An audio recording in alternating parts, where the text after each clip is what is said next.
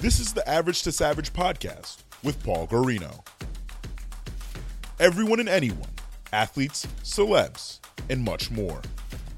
What's up, everybody? Welcome back to the Average Savage podcast. Our special guest today is pro basketball player Brandon Sherrod. Brandon, how's it going? Going well, man. Thanks for having me. Appreciate you coming on. So let's go back in time. And how'd you get involved first started playing basketball? Well, it's funny because when I was about 14, I started playing. It's my freshman year of high school, and I didn't play any organized basketball before. I hadn't played, and I was a really big kid. I was like 315 pounds, like 6'2", and my teammates at the time, they were like, yo, you should try out because you're tall. And, in Connecticut, there weren't a lot of tall dudes. So I ended up going to practice, going to the tryouts, and I sucked. I was like shooting layups off the backboard. I was dribbling off my foot. I was really a scrub. Like, if anyone was a bona fide scrub, it was me at that time. And so, just day by day, luckily my coaches didn't cut me, and I was able to work on my game. And I ended up losing like 100 pounds between my freshman and sophomore year. And I went from playing just freshman and JV to actually starting varsity my sophomore year. So my start just came from, general interest and my friends kind of pushing me to try out for the team and having some love of the game of basketball for watching it and, seeing other NBA players on TV and stuff like that. Gotcha. You guys send me some pics because I still don't believe that you were 325 pounds. No, facts. I know. People talk about it all the time, and like the weight just fell off too. So I remember my grandma, she was like, boy, you been smoking something? I was like, no, grandma, I just been working out. So it's a real blessing. I think basketball, in my opinion, saved my life because, if I hadn't have started playing, I probably would have still been the same size and I wouldn't have been as healthy as I am now. Yeah, definitely. Did you play any other sports growing up? Yes, when I was a kid, my parents had me play soccer, which is, one of the big sports where, it's not too hard to play. You just got to try to kick a ball. And then I also played baseball from age 9 to 12. I played third base, outfield, and I pitched every now and then. So it was really cool. Played Little League, and that was fun. I probably could have been a pretty good baseball player if I had stuck with it, but it was just too boring of a sport for me. Just a lot of standing around, and I needed to have some action. So your first organized basketball was in high school? Yeah, like I played there was like Sterling House Basketball League. It was like a community center league in Stratford. And I played there maybe for I think our league lasted like 2 months or something like that. But aside from that, no organized ball. None whatsoever. That's crazy. And then how did you end up going to Choate private school? Yeah, so I had a really good run at Stratford High. My sophomore year won our first state championship in school history. And then my senior year, we went 27-0. And we won the state championship. But I didn't know where I wanted to go to school. Like, I had a few offers that offered from Davidson. I had some interest from schools like UMass. I had an offer from Fordham and Sacred Heart University, which, is your alma mater. So my coach at the time, Adam Finkelstein, the coach at Choate, he reached out to me after I played the AAU tournament. And he was like, we'd love to have you. And I had the grades because it was a really, really prestigious institution. And the Yale coaches that they came to visit me at Stratford High. And they were like, if you go to Choate for a year, you probably have a better chance of getting into Yale because of the academic pedigree, the reputation, and even the culture. I think that was probably the biggest thing, just the culture shock of going from public school to private school. Mm-hmm. So I ended up at Choate for 2010 to 2011. And it was a really, really cool experience. We actually won school's first New England championship, too, for basketball, which was super dope. So just kind of kept the winning culture going. And I had a good time. Yeah, going back, you won in 2010, you won the Gatorade Player of the Year in Connecticut. So what was that like? It was crazy, man. The wild thing is, when I came in as a freshman, there were so many guys around Connecticut that I looked up to. Other guys who were, freshmen. There's some really good players that I really admired, like Greg Langston, who went to St. Joe's and ended up playing at Southern Connecticut State University. One of my teammates, Russell Payton, at Stratford High. He was a really, really talented player as a freshman. And I really looked up to those guys, and I wanted to be like them because I was nowhere close to where they were at skill level-wise. And I guess it's just a testament of a lot of hard work, man, and a lot of perseverance. And, I don't think anybody could have told me that I would be the Gatorade State Player of the Year coming into our freshman tryouts. But I think it's just a testament to the hard work, dedication, and staying the course, and honestly just playing hard. I had a really good motor when I was playing in high school, and also off the court, being academically involved, being involved in my church and my ministry with my parents, and then also doing other things like acting and singing and being involved with the music. So I think all those things kind of culminated into me being the Gatorade Player of the Year, and for us to win the state championship too was a big time cherry on top. So it was a really, really, really cool experience. Yeah, jack of all trades over here. Trying. And then, and what overall? I know you kind of just touched on the recruiting process, but what was it like after you went to prep school? Yeah, so I mean, after I finished up Stratford High, I had a summer with CBC, which was one of the premier AAU programs in Connecticut. So I played with guys like NBA star Andre Drummond, who plays for the Pistons now, and Chris Dunn, who's from New London, Connecticut. Actually, I played against Chris when he was a sophomore, and I was a senior. We played against each other in the state championship in League and Sun, and we ended up winning that one. But I played with Chris and Andre on that same team and a bunch of other top guys, Phil Gaetano, Dennis Levine, Deshaun Murphy, Tavon Allen, like a lot of really, really talented guys. And I had a lot of recruitment and a lot of offers from being on the AAU circuit. And then when I went to prep school, my coach was very well connected with Division I coaches. And I remember we had a couple of workouts where we would just have our 5 guys, be 6 people, and coach would put us through a workout. And then after the workout, the coaches would offer guys on the spot. Like I got a couple offers, like literally because I just played well in a 3-on-3 setting from coaches that would have probably never come and see me play when I was in public school.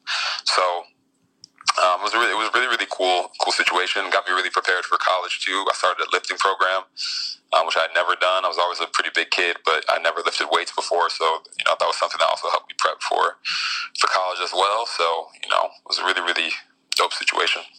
So how did you narrow down your decision and then ended up picking Yale? So it's funny because I didn't want to go to Yale. My coaches came in and they were like, we want you to, we would love for you to come to the university, but we think you going to Choate would be a good idea. And I was like, do I have to commit to you guys? And they said no. So it was a win-win situation for me. My dream school was Georgetown. I'd always wanted to go there.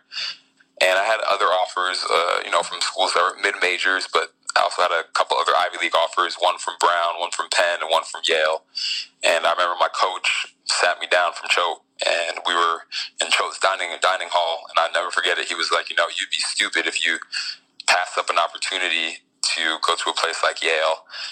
And he was like, there are just some opportunities that you're afforded at that university that you won't be able to find anywhere else. And, after we had that conversation, I committed to, I think it was my birthday of that year. I called Coach, and I was Coach James Jones at Yale, and I said, hey, Coach, I'm committing to Yale. And, the rest was history. Yeah, definitely. And then your first season, you were named Rookie of the Year at Yale, and then just take me through some of those first couple of years and then into the woof and poofs. Yeah, man. I think coming to Yale at first was a huge culture shock for me on so many levels. Obviously, from an academic standpoint, it's one of the most prestigious universities in the world, and the caliber of person that you meet at Yale is just incredible. There are so many people who are super intelligent, just like uber smart, very ambitious. There are kids who came in with an idea of what they wanted to do. Like as soon as they got to Yale, there are kids who wanted to be pre-med, and they knew that their trajectory was 4 years of pre-med at Yale, then go into med school and going through that whole process. You had people who wanted to go into finance and law, and I was just a kid who came in, and I honestly at first I was just like, I want to just play basketball. Like that was my main thing. Like obviously get good grades, and I wanted to major in political science, but I had no concrete idea of what I really, really wanted to do. So for my first couple of years, I kind of just waltzed through Yale, doing pretty well in the classroom, but not necessarily understanding the opportunities that were laid out before me off the court. So I think I didn't really come to the realization of that until probably the end of my junior year, early senior year. On the court, we were okay. We were in the top half of the league, but we didn't get to win the league my first 3 years when I was there. And that was pretty frustrating too, because I thought I could have played more. And coming in as a freshman, it's a big adjustment period too. Like trying to adjust to the speed and the athleticism and the strength of college athletes. It's not the same. In the Ivy League, playing against some of those teams, like Princeton was really good when I was there. Penn had a really solid team.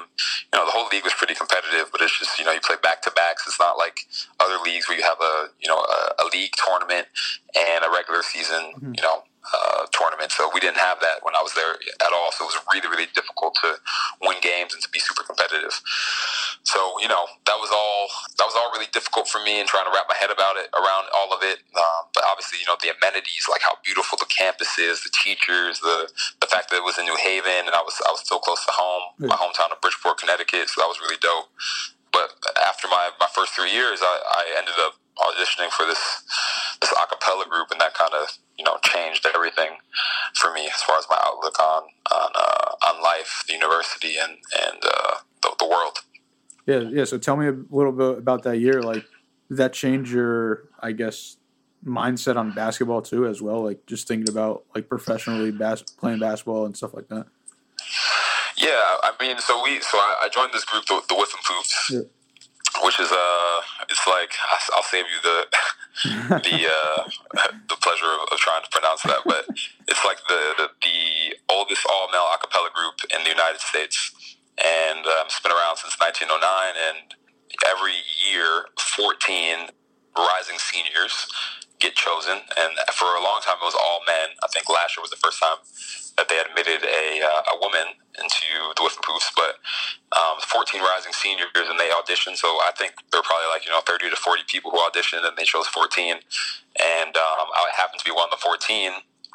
And because the group usually travels all the time, like we were getting all over the United States, we made trips to South America. We were in Ecuador and Peru. We went to every continent other than Antarctica after the year was over, 26 countries in literally a year. So I had to take the year off school and off basketball, which was a really tough decision because obviously, as a player, you want to keep your rhythm, but also as a student, you want to keep your rhythm too.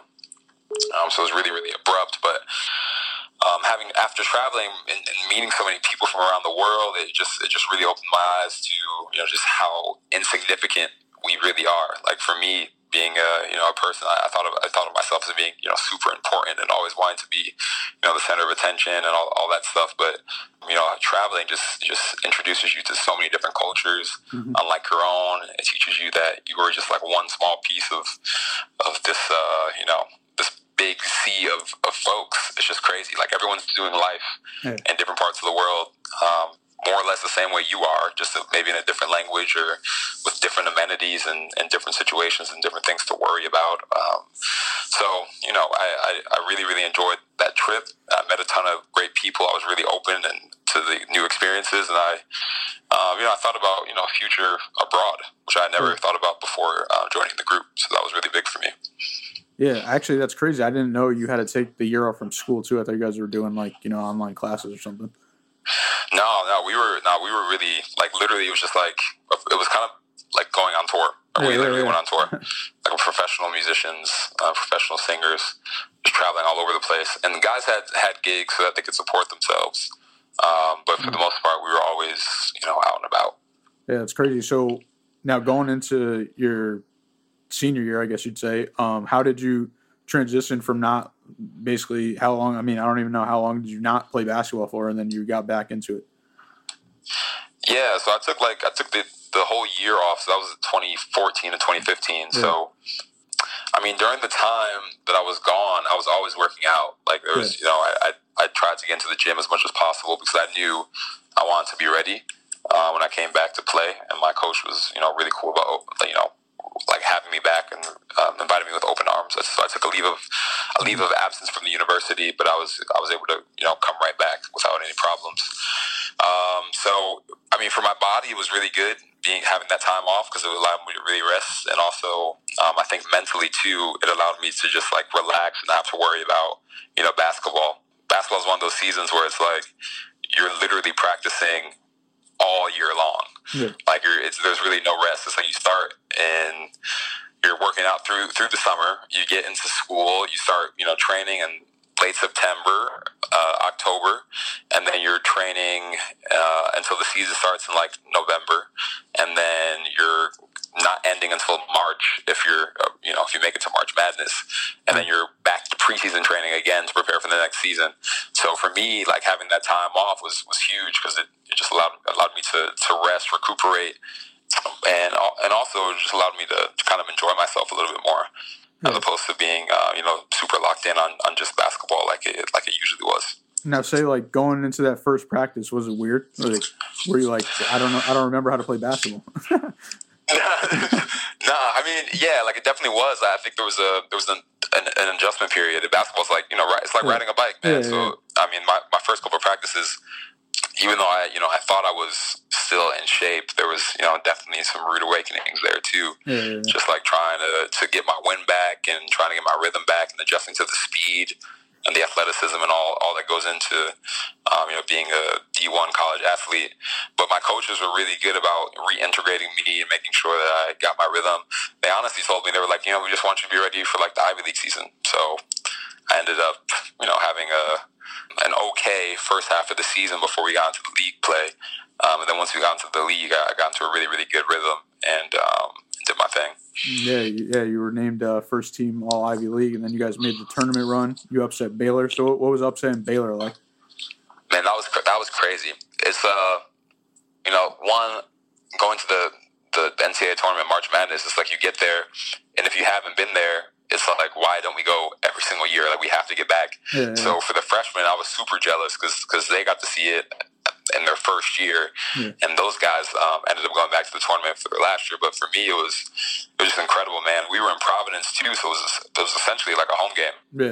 So we had a ton of support from the fans, super loud arena, and I think it was a Dunkin' Donuts Center, and upsetting a team like Baylor with like really, really talented cats. They had Torian Prince, who is in the league now. They had Rico Gathers, who is literally the biggest human I've ever seen in my life. He was like just an ox. He actually, I think after he graduated, he got picked up by the Dallas Cowboys. He didn't even play football, but just because of how big and athletic he was, he got signed. But and then also too, like we win, and then Torian Prince has that infamous NCAA March Madness video where he's talking about rebounding. And that gets played every single year. And like I can always say, like that was us. So, and it was the first time the school had gotten a win ever. It was the first time we went to the tournament since like '64. And then the first time we won was against Baylor. So that was huge to be a part of history like that as well. So yeah, just a blessing, man. Just really, really dope. And for every basketball player, that's like the pinnacle, trying to get there. So I can't even imagine for teams who get there every year how spoiled they must feel. For sure. Yeah, and actually I forgot, going back, you set the record, what was it, 30 consecutive shots in a row? Yeah, that was insane too. That was an insane run. It was 30, right? It's funny because 30 in a row over like, I think it was like 4 games, something like that. Yeah. And what's funny is before we got to Ivy League play, I had like a game. We played like a D3 team, and those games are always just like tune-ups to gives guys some confidence that everyone's going to play. We're going to blow the team out by like 60. And we were playing the game, and I remember I probably shot like 6 for 13 or something like that, and all the shots that I missed were like layups, just like point blank shots that I just like blew. And I remember like dudes on my team and my coaches were like, "Come on, man, you got to like lock in and focus." And so I was like, all right, bet. And then next thing I know, I just kind of had this crazy run that I didn't even notice in game. It's not something that you're thinking about until I got to that, those last 4 or 5 shots to get the record. Like that's probably the most nervous I've been on the court, just trying not to miss anything. But it was a really, really, really good run. My record is still the record for the men's. But I think it's Ruthie Hebert. She was a player at Oregon. She broke it, and she made, I think it was like 33 in a row. She has the all-time for both sides, but I have the men's record still. So I'll hold on to that. Yeah, that was crazy. You had a little media run right there with the tournament and the 30 buckets in a row. It's crazy. That time in college was love for sure. Yeah. The last senior year moment. So I had a good time, man. Yeah, for sure. And I know in the second, well, I guess the second round, you guys played Duke, but I mean, obviously, you guys didn't advance, but you dropped 20. So what was that like? Yeah, that was cool, man. Because you were on I fire. think we had played them earlier in the year, and I actually fouled out at Cameron Indoor. And I thought if I had played, and I played really well against them, and I was like, I thought if I had played, we would have had, a chance to do our thing. We could have had a chance to really keep it close with them. Yeah. So coming into the game, I was really hyped up, and also, but after the first half, we were down by like 20 something. So we ended up making like a crazy run, and it was just it was a nice way to end my career, even though we didn't win as a team. It was a nice way to kind of end. And funny enough, that film from that game was like really crucial in me playing professionally as well. It was like, my agent can use that and say like, hey, like this guy played against Duke, one of the top teams that had, they had Brandon Ingram, Grayson Allen, Luke Kennard, all NBA guys who were on that team. And so for my agent to use that film and pitch it to other teams and be like, hey, like this guy can actually hoop. He played really well against this competition. Was really important for me as well. So that was really big. Yeah, definitely. That goes into my next question of you coming out of Yale. Did you expect to go pro? And like, was that when you played Duke, like yourself personally, did you think you were like, all right, like I could be a professional basketball player? Yeah, I think like I didn't know for sure if I was going to play professionally. And I think some of that was the fact I think every athlete wants to play in the NBA. Every college basketball player, I think, wants to play in the NBA. They want to get there. Yeah, for sure. That had always been something that I had dreamed about. But I also knew like that based on how I had performed in college up until that point, the chances of me were slim. But after traveling, I had felt really comfortable with the idea of possibly living abroad. And I thought, playing professional basketball would have been a great choice. But I think I wouldn't have come to that decision had I not traveled before and had I not been a part of the WIF Poofs. So that was really big for me. So, yes, I mean, coming out of Yale, too, I had an option to run for state senate. Mm-hmm. And I got reached out to by the Republican Party in Connecticut, and they wanted me to run for a seat that was going to be basically empty. And so I ended up turning down that opportunity because I wanted to pursue basketball because it was a dream of mine. And I thought, I'm young, I'm still able-bodied, and if I can play right now, I want to do that. And then, if I have a career in politics later on, then, I'll go for it when I have time and when I have enough money to support myself. Yeah, definitely. And going on the business side, like, how did you decide to pick your agent? So a few agents reached out to me during the year, and they reached out to my parents first because they couldn't really talk to me per NCAA rules at the time. Yeah.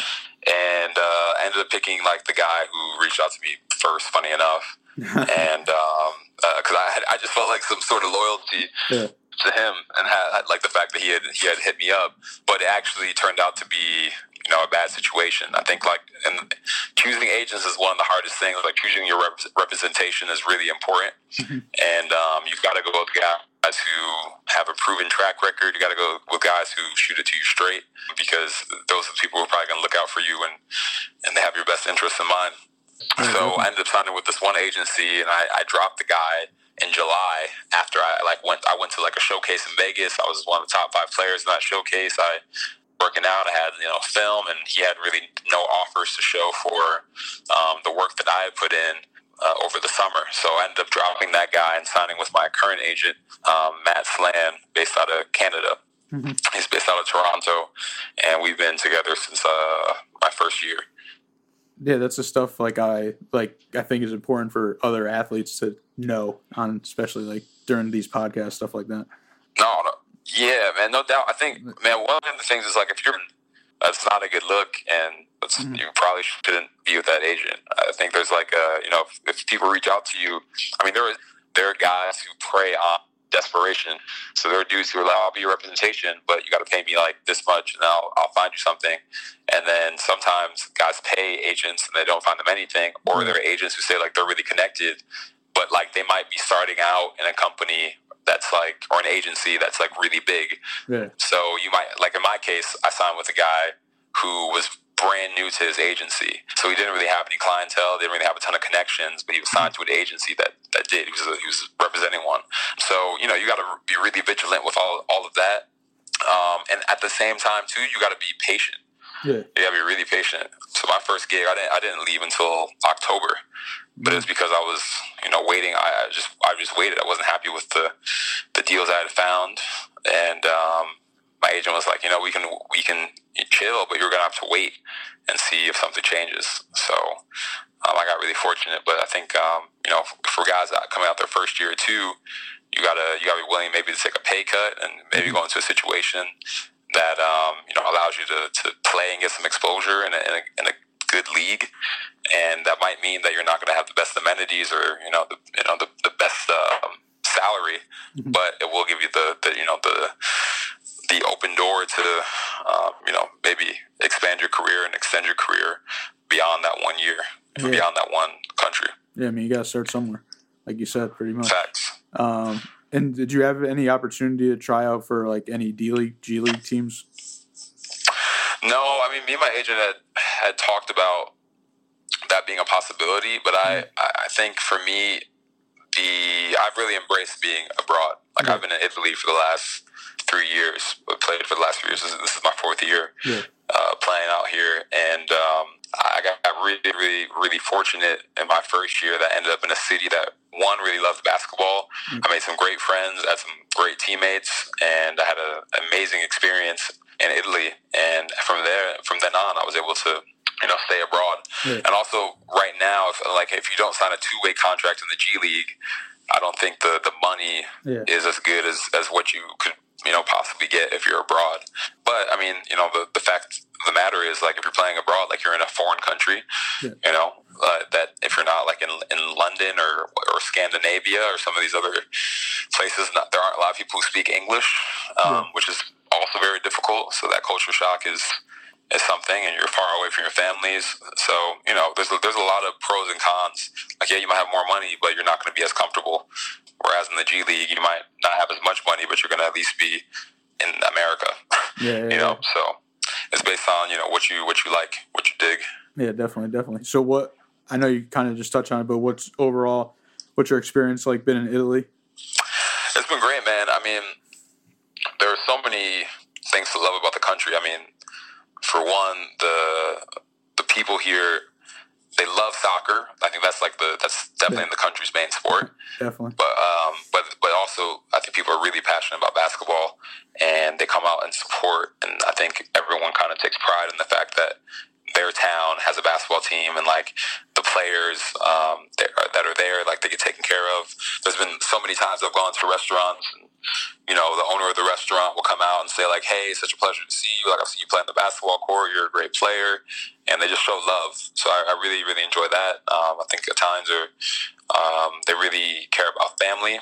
I think they like to stick to their morals. So I think overall, as a people, they're really welcoming and friendly, and I love that. The Italian language is beautiful. I speak Italian now, which is dope. So that's allowed me to get around and get a real authentic experience. For sure. Even more so than what I was like when I first got here. The food is incredible. I eat really well. The quality of the food is insane. The wine is really good. The women here are beautiful. So I can't really complain. Because off the court stuff too is really important. I think if you're able to have some sort of balance, and for me, I think that's a major key.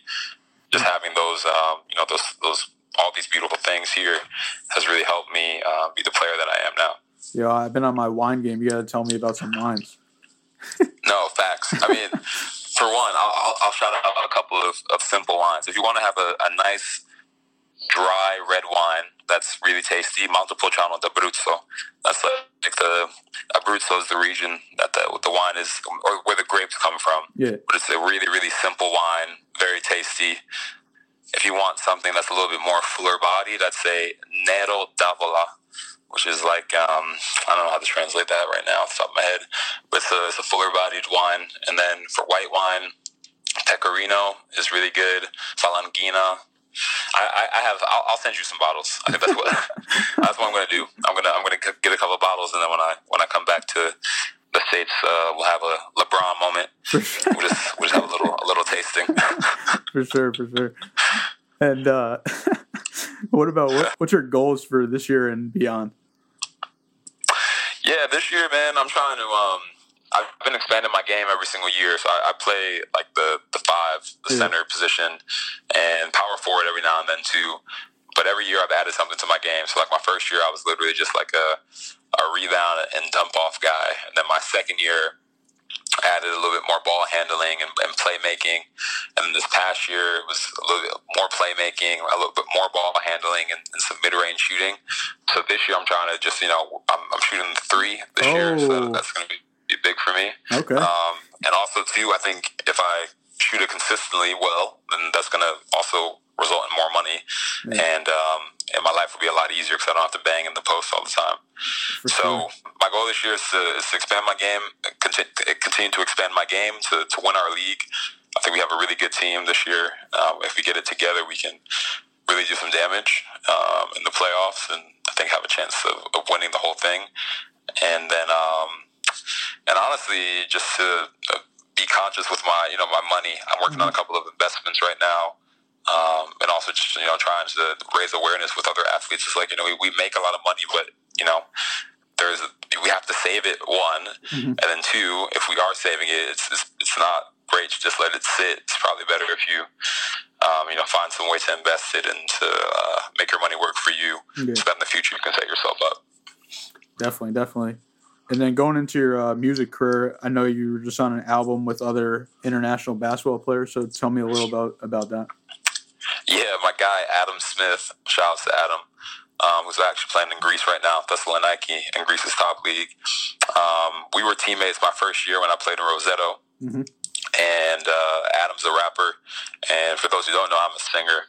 So we talked a lot last year. We had a meeting in Bologna, one city in Italy. Mm-hmm. And we worked with this producer, Yuri, who didn't really speak any English, but we were able to create this super dope album that just came out called Across the Pond. It's the EP, and I'm featured on like 4 tracks with my man Adam, and it just talks about our experience of being abroad and what that's like, and how difficult it is, but also how much of a blessing it is, and how we're able to kind of set up ourselves financially and also set up our families financially. And we also get to experience all the culture, food, traveling, and things that we would never see in the States, and things that a lot of people in the States will never get to experience.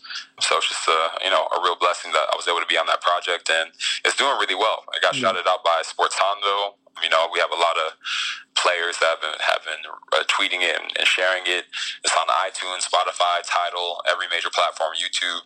So go download that. Across the Pond by Adam Smith. It's dope. Gotcha. Yeah, definitely got to check that out. I've been using Spotify a lot, so probably on Spotify. So going into, like, what advice would you give a basketball player trying to get a D1 scholarship or trying to go pro?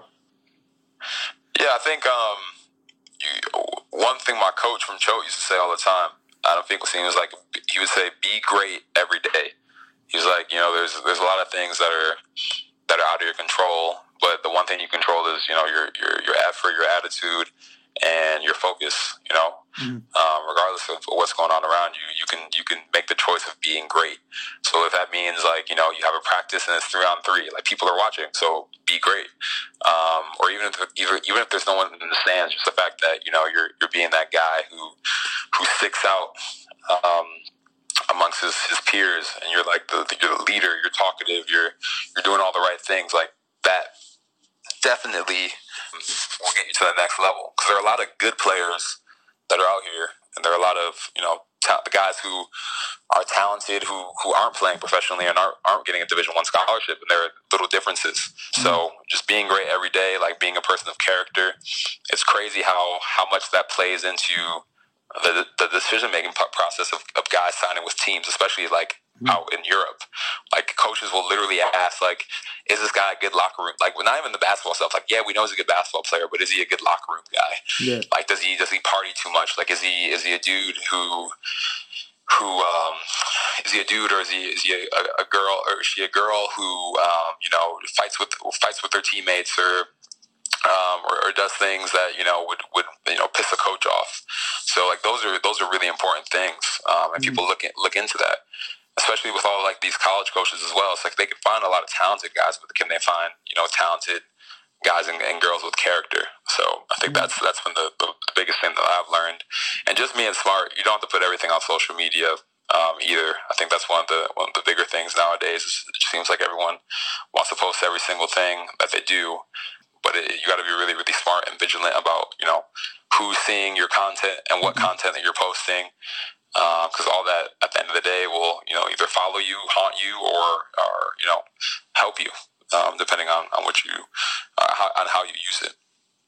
That's definitely true. Facts. Like you're seeing that now, like with AB and not even just AB, like a ton of athletes, they just get into trouble because they're just doing stupid things on social media, and so it's like you can control that. That's not hard. Yeah, definitely. Yeah, going back to the locker room aspect and character, actually, Josh Hart and I think he interviewed Chris Broussard, and they were talking about like that's like almost like half the battle now. Like you just got to be like a good guy, like to get on a team. Facts. Like and also to like stay with teams. Like there are guys who, again, there are so many talented like hoopers, players, just in every single field that don't get picked up because they literally just can't coexist with other people. And at the end of the day, it's a team sport, so you have to. You gotta provide something. You gotta provide some sort of atmosphere. You gotta add to the atmosphere. If you're subtracting or if you're detracting, then it's gonna be a bad look for everyone who's involved. No one's gonna want to mess with you. Yeah, definitely. And we're about to do some fun questions from Average Savage. You ready? Let's do it. All right. What's your favorite song right now? Favorite song right now? That's tough. I would listen to, so I really rock with like neo soul. All right. So there's a song right now that I've been bopping called Strength by Moonchild. It's really, really chill. Moonchild is like this R&B group, and I thought it was a black group, and then I went to their page on Apple Music, and there's like 3 people from like the middle of nowhere in like Utah or something like that, or like they're Norwegian, something crazy. I was really shocked. Anyway, they're dope. Moonchild, Strength. All right, I'll check them out. Why do you wear 35? Because it was the last jersey that they had available when I got like the last varsity jersey my freshman year of high school, like at the very end of the year, and that was the last jersey that they had. But I was like working towards that jersey, so like once I got it, I was like, this is the one for me. That's so funny because I just had Shane Gibson on, and he basically said the exact same thing. He was the last one. Really? He was the last one to get his jersey, and that's why he has his number. Crazy. That's exactly it. Yeah. I kind of know this answer, but what do you like to do when you're not playing basketball or training? Okay, so I'm not training or playing basketball. Making music, sightseeing. I love sightseeing. I've recently gotten into photography a little bit. I got like a Polaroid camera. It was the gift. Shout out to the gift giver. And I've been taking a lot of photos, but and then also like eating really good food. I kind of take myself on restaurant tours all the time, just trying to experience all the good things. Yeah, all those sounds pretty good. For sure. And last one, is your goal still to be the mayor of Bridgeport? Yeah, that's a long-term goal of mine. I think it's going to be more realistic once I do something impactful in the city. I think that's probably the biggest thing. Mm-hmm. It's hard to kind of have your impact felt remotely, and also just being present and being tangible and being available in that space, I think is really important. I think that's something that any good politician does, is like they make themselves felt. So I definitely want to do that. My heart is, always attached to Bridgeport. I think Bridgeport is the greatest city in the world and has a lot of potential that's just been untapped. And unfortunately, we haven't had a string of competent politicians in office for some time. So I am looking to come back. But also this summer, I'm also trying to work on a basketball camp that I want to do with kids from the city. I want to do something in the city to provide people in Bridgeport with an option that touches on basketball, but also on extracurricular activities and being well-rounded. And I think all those things will eventually lead to me having some sort of impact, and eventually I want to definitely run for mayor. Definitely. And well, I appreciate you coming on, and could you let the people know where they can follow you on social media? Yeah, for sure. Go follow me on Twitter, Snapchat, and Instagram at BROD35, BROD35. And then on Facebook, if you want to follow my athlete page, it's Brandon Sherrod, or my personal page is Brandon Tyler Sherrod. And then, yeah, that's pretty much it. I follow Napoli Basket. That's my team this year, based in Naples. We're going to have a big year, so you can follow me on all those platforms. And also check me out because I am a PG Sports athlete. So, deep game. I appreciate you coming on, and good luck this season. Appreciate you.